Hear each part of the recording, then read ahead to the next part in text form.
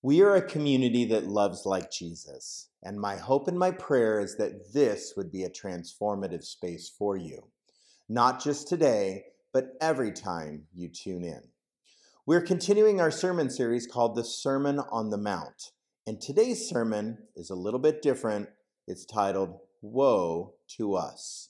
Today we're going to take a small sidetrack from Matthew's version of the Sermon on the Mount, and we're going to look at Luke's version of the Sermon on the Mount because his is a little different, and add some woes to the sermon.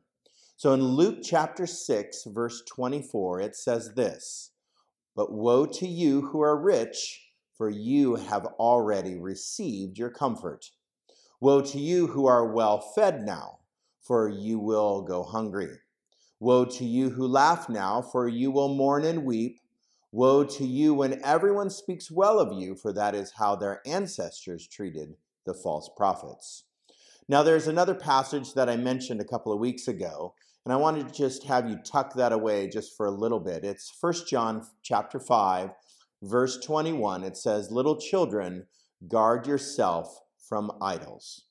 So Luke has these woes that Matthew leaves out for some reason. Now, of course, that's debated all over the place, that Luke includes these and Matthew leaves, and the reason why we really don't know.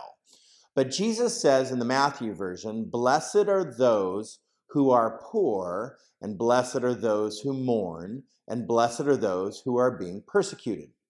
While these people in Matthew are being blessed, these people in Luke, the rich or the well-fed or the people with good reputation, have woes on them.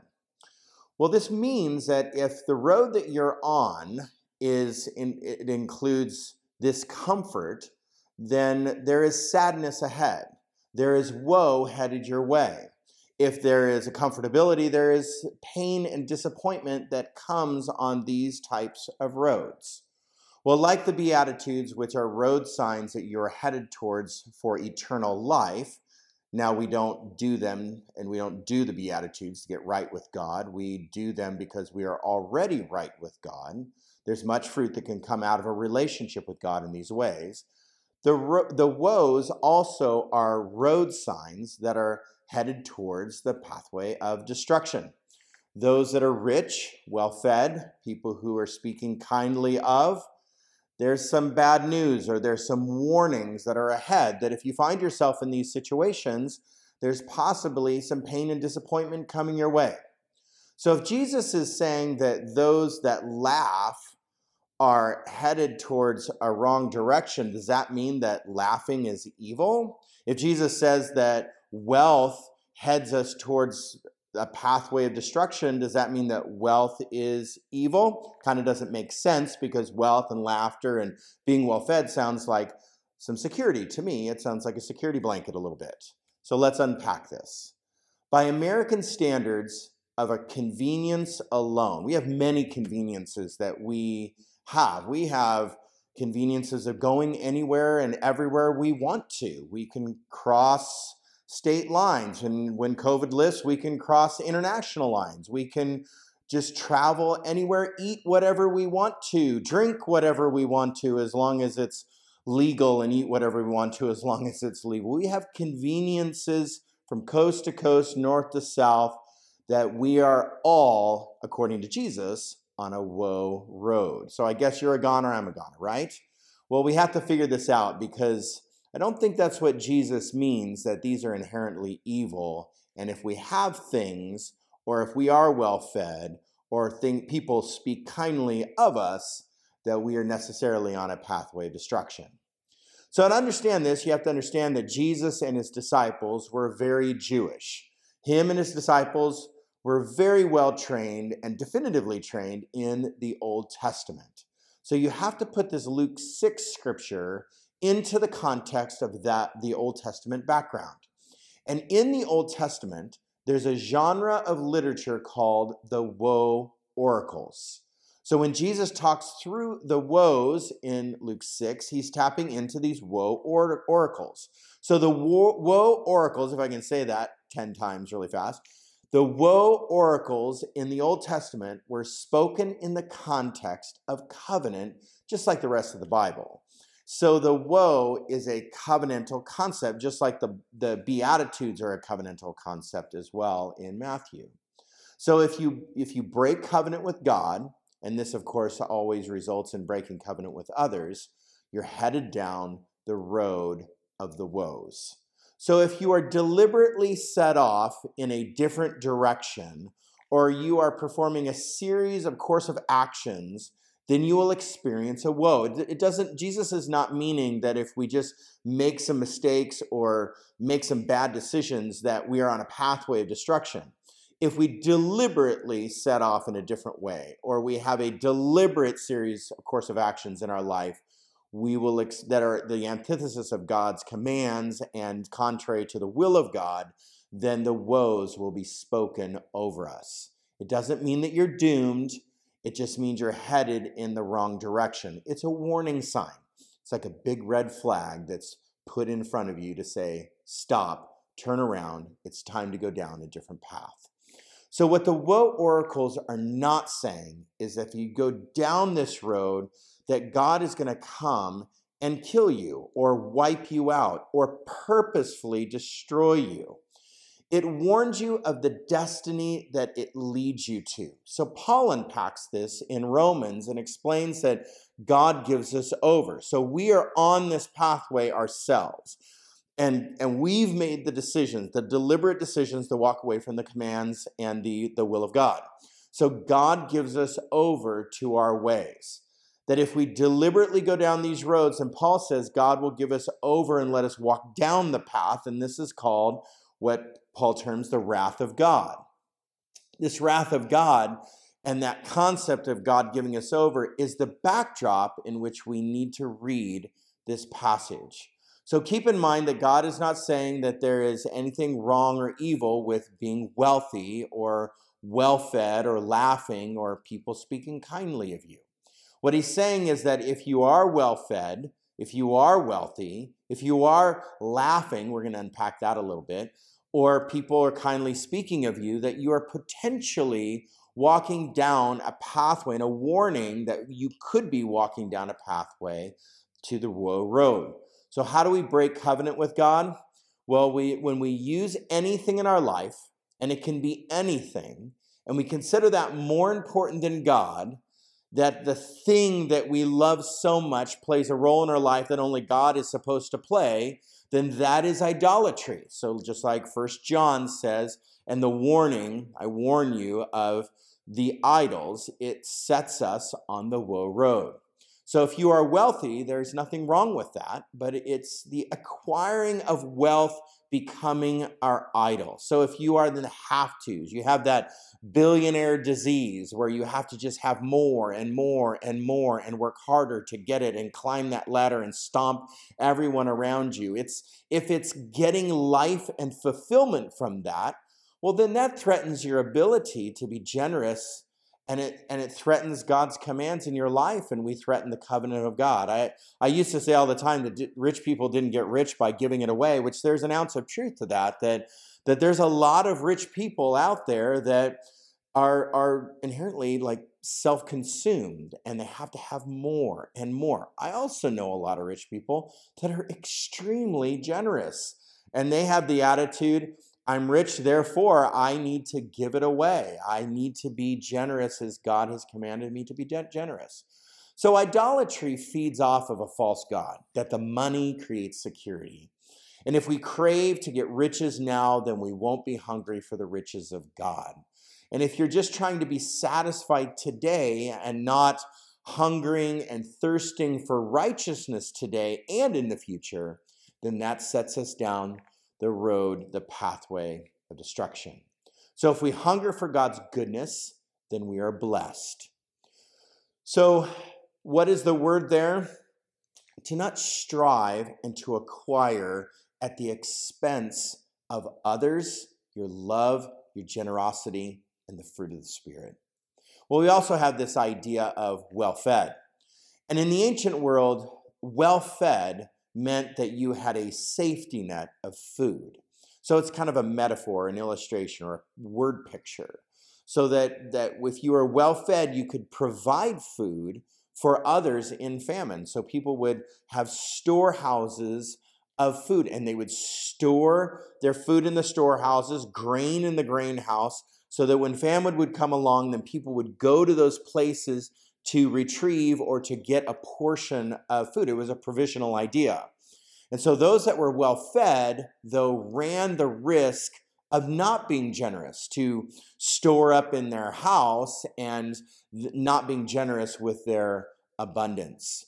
So in a hand-to-mouth situation like Jesus lived in, there were people with safety nets around them, and not everyone had that. So if you can imagine Jesus giving this sermon, woe to you who are rich, woe to you who are well fed. Well, there were poor people and there were hungry people in the audience, and they could probably sit there and just resonate with that really well. It's like, oh yeah, woe to you. I'm hungry and I need some hope. I'm hungry and I need cared for, and I need provision from God.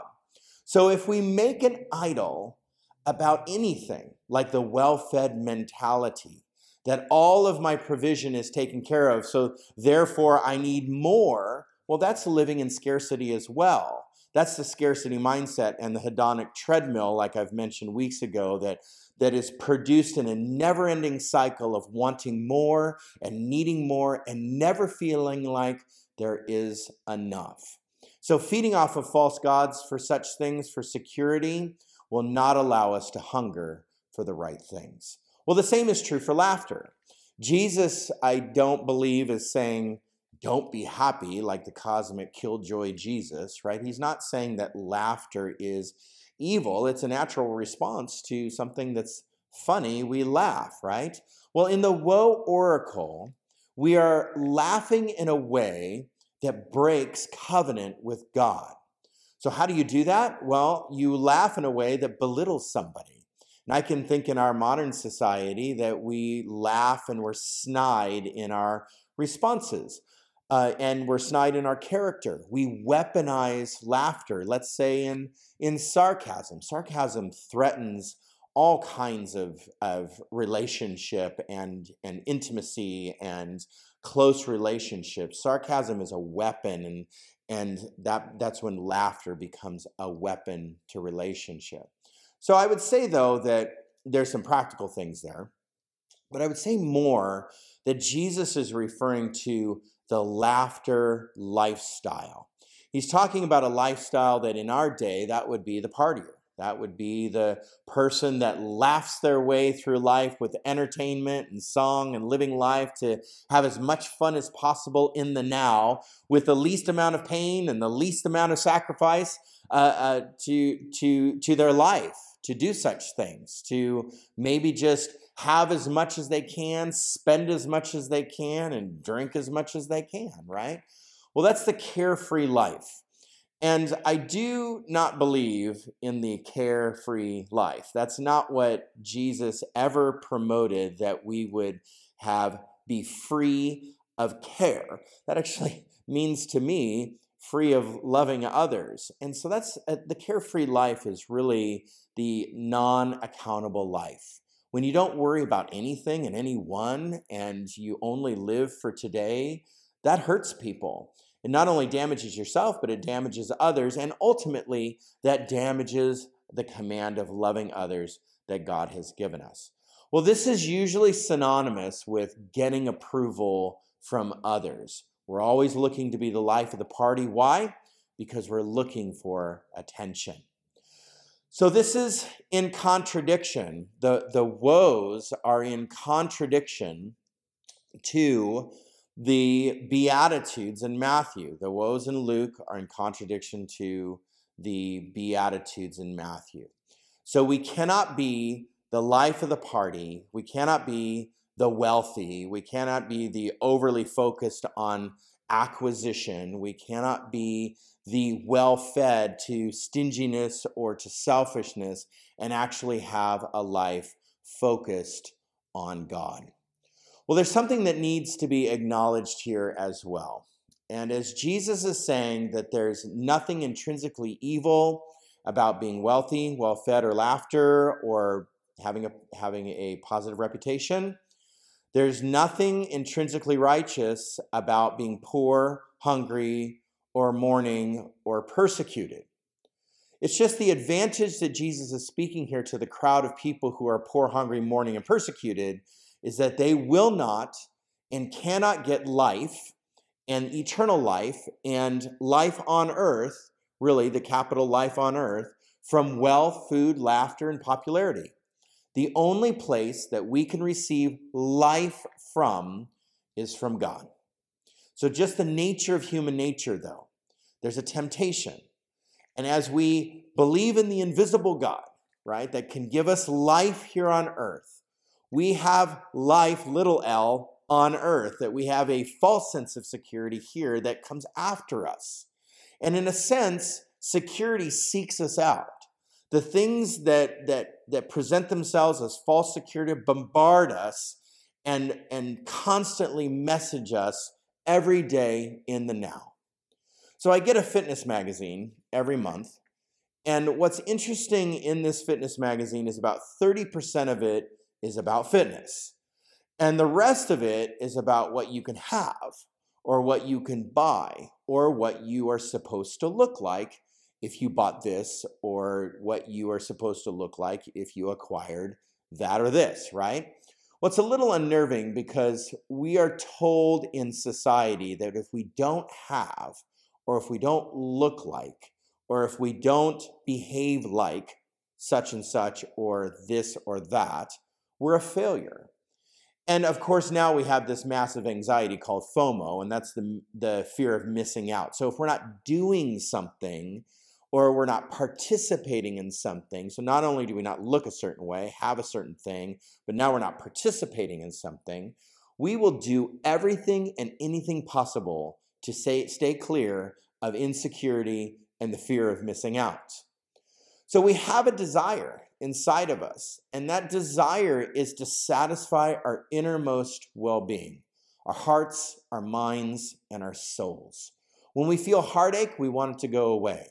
When we feel depressed or we have anxiety, we want that to go away. If we feel soul pain, if we feel the pain of relationship and the lack of love, let's say, we have a desire to satisfy these things with something. And that something can very easily be idolatry. That we can run after wealth, we can run after fun, we can run after relationships, we can run after all kinds of things to ease the anxiety of life. Well, there are some great things that we can participate to ease such desires.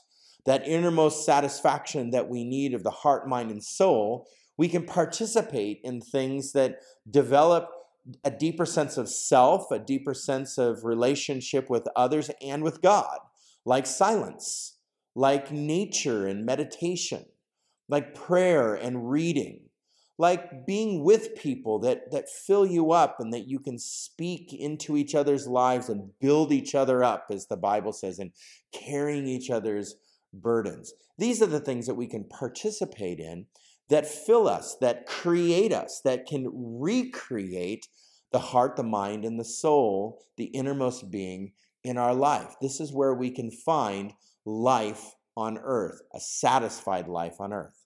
And then there's other things that create woes, like the constant need and the desire to have more, the constant need and the desire to be affirmed, the constant need and the desire to be the life of the party, wherever the life of the party is for you, the constant need and the desire to have things and acquire more stuff and to have bigger and better than this person or that, or you see something, I need this or I need that, or I should be doing this, or that person is participating, I need to participate. All this creates woe in our life. It actually is like a toxic, caustic acid on our heart, mind, and soul that we can never have enough of these things to be fully satisfied and fully whole. So what we end up trying to grab ends up grabbing us.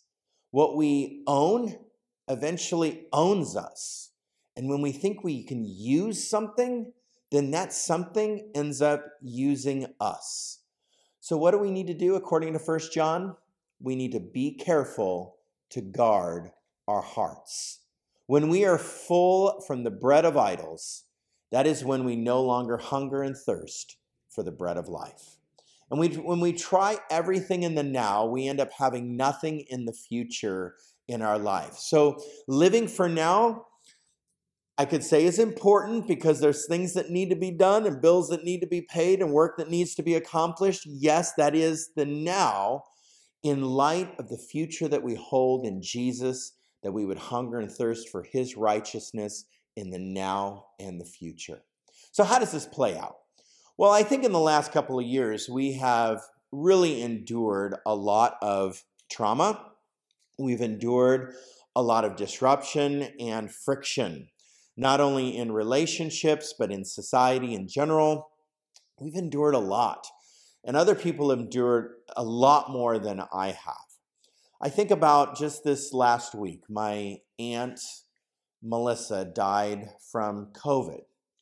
And she was my last surviving aunt by blood. And I think about all the life that I had with Melissa and how she participated in raising me when I was a child, and all the love that she poured out, and the gift that she gave me of a home. And she taught me how to ride horses and appreciate animals and all these things that she taught me. Well, she was taken from this planet here this last week, where she contracted COVID in a rehab facility, and she died just days later. Life has been hard over this last 2 years. Life has been really hard. And as life gets hard, sometimes we start grabbing for things. Sometimes we start striving for things. Sometimes we feel like we've been taken from so much that we end up taking. Sometimes we feel like life is not giving enough, therefore we stop giving. Sometimes we feel attacked enough that we reverse that. Oh yeah? So I'm not going to turn the other cheek, I'm going to attack back. So it plays out in all kinds of things. Maybe it's just an attitude we have. Maybe it's just our words that we come out angry, or we sound just jaded, or we sound resentful. Maybe we have bought more, done more, acquired more in the last handful of, 2 years than we ever have in our life. Or maybe we've just felt completely taken from and broke, that we've treated people around us pretty bad. Life is hard. And I would say that the last couple of years have been hard. So how does this play out? Well, it plays out when our focus changes.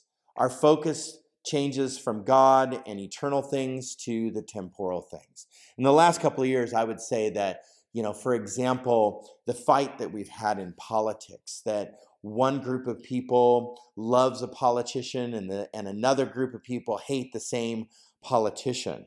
And we start getting into our quarantine groups, and we get around people that are falsely affirming us.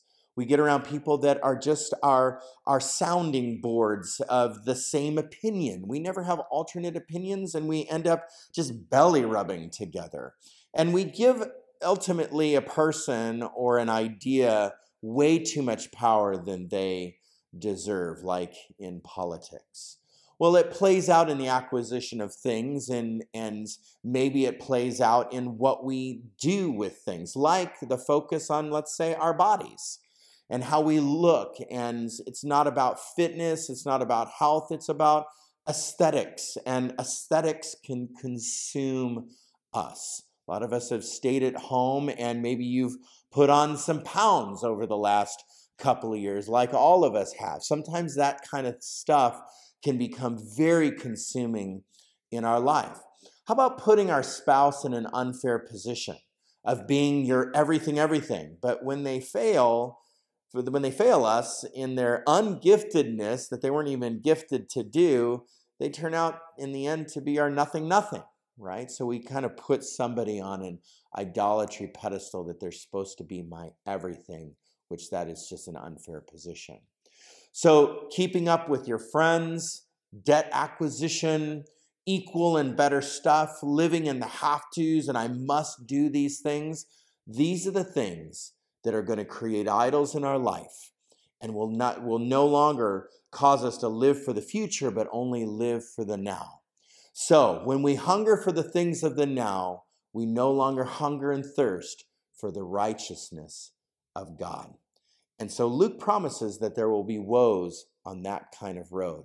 But Matthew promises that if we live in the antithesis of that, we will be blessed. Let's pray together. Father, thank you for today. Thank you for the Luke 6 passage that is just a warning signal, a sign that, Lord, to make lifestyle adjustments, to turn our minds and our hearts and our eyes towards kingdom things, towards Jesus. Lord, help us to love.